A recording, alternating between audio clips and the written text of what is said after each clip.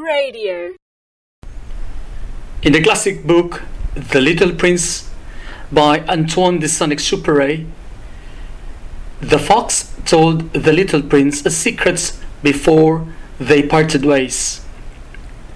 And he said, "It is through the heart that one can see rightly. What is essential is invisible to the eye." The liturgy this Sunday is about seeing. The first reading is the story of the call of David. The prophet Samuel was reminded by God that the Lord sees, not as man sees. Man looks on the outward appearance, but the Lord looks unto the heart.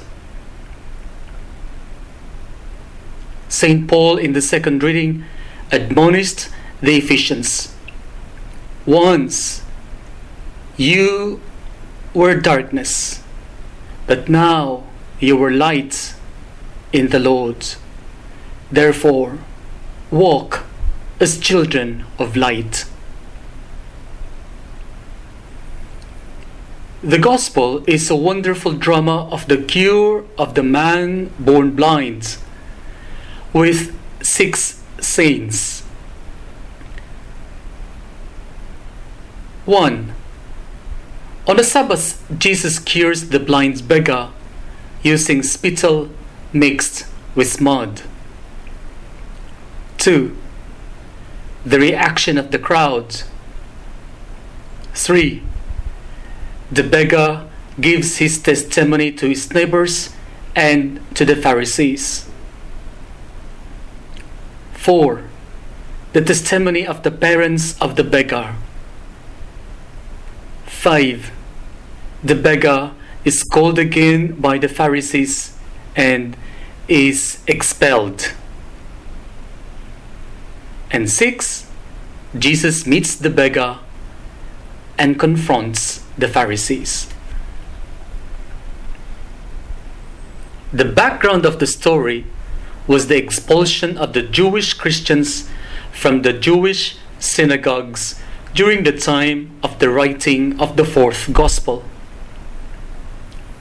To encourage the early Christians during persecutions, St. John brought back to life the experience of the blind man who was expelled by the Pharisees but was met by Jesus. During the darkest hours of the church, Jesus is the light. Jesus corrected the common false belief of the time that bad things happen to bad people, and the blindness of the man was due to the sin of the parents. The cure of the blind man would show the compassion of God. Through this miracle, Jesus showed that the goodness of God is at work in the midst of darkness and human impossibility.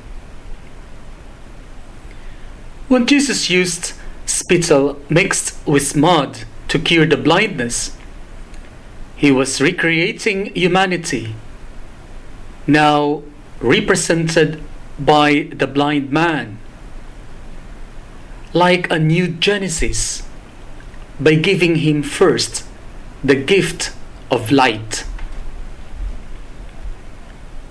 Here we see the dirt of man was once again sanctified by the mouth of God. Mixing the spittle with mud and rubbing it on the man's eyes during Sabbath was unacceptable to the Jews, which heightened the escalating tension between Jesus and the Pharisees. Jesus' act in the eyes of the Pharisees was profane, unlawful, and sinful, therefore not the work of God. The beggar testified to his neighbors that he was the blind man who used to sit and beg, and now was cured by a man called Jesus. The Pharisees, who could not believe that the cure was from a sinner, having it done during the Sabbath, called the beggar to testify. He presented the same testimony to the Pharisees and now proclaimed Jesus as a prophet. Still, they could not believe. The Pharisees called the parents of the beggar to testify. Because of the fear of expulsion, the parents gave a very cautious testimony. For the second time, the beggar was interrogated by the Pharisees.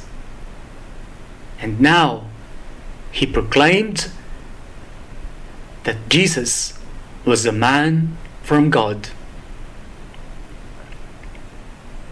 When the beggar was expelled by the Pharisees because of such proclamation, Jesus met him, and in their encounter, the beggar professed his faith and said, "Lord, I believe." Aside from physical blindness, which is the lack of visual perception due to physiological and neurological factors, there is legal blindness as well as hysterical, emotional, and spiritual blindness that cripple many of us in the present time. The story of the man born blind and his cure confronts our way of seeing. Let us ask ourselves, are we able to see the work of God in the ordinariness or in the little wonders of the day? In the darkness of our problems and crises? In the goodness and compassion of people who touch our lives?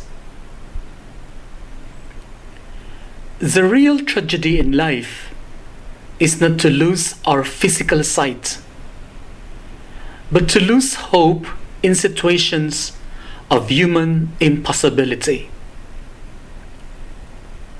To stop loving when we find no reason to love. And to stop believing in the goodness and wonders of life.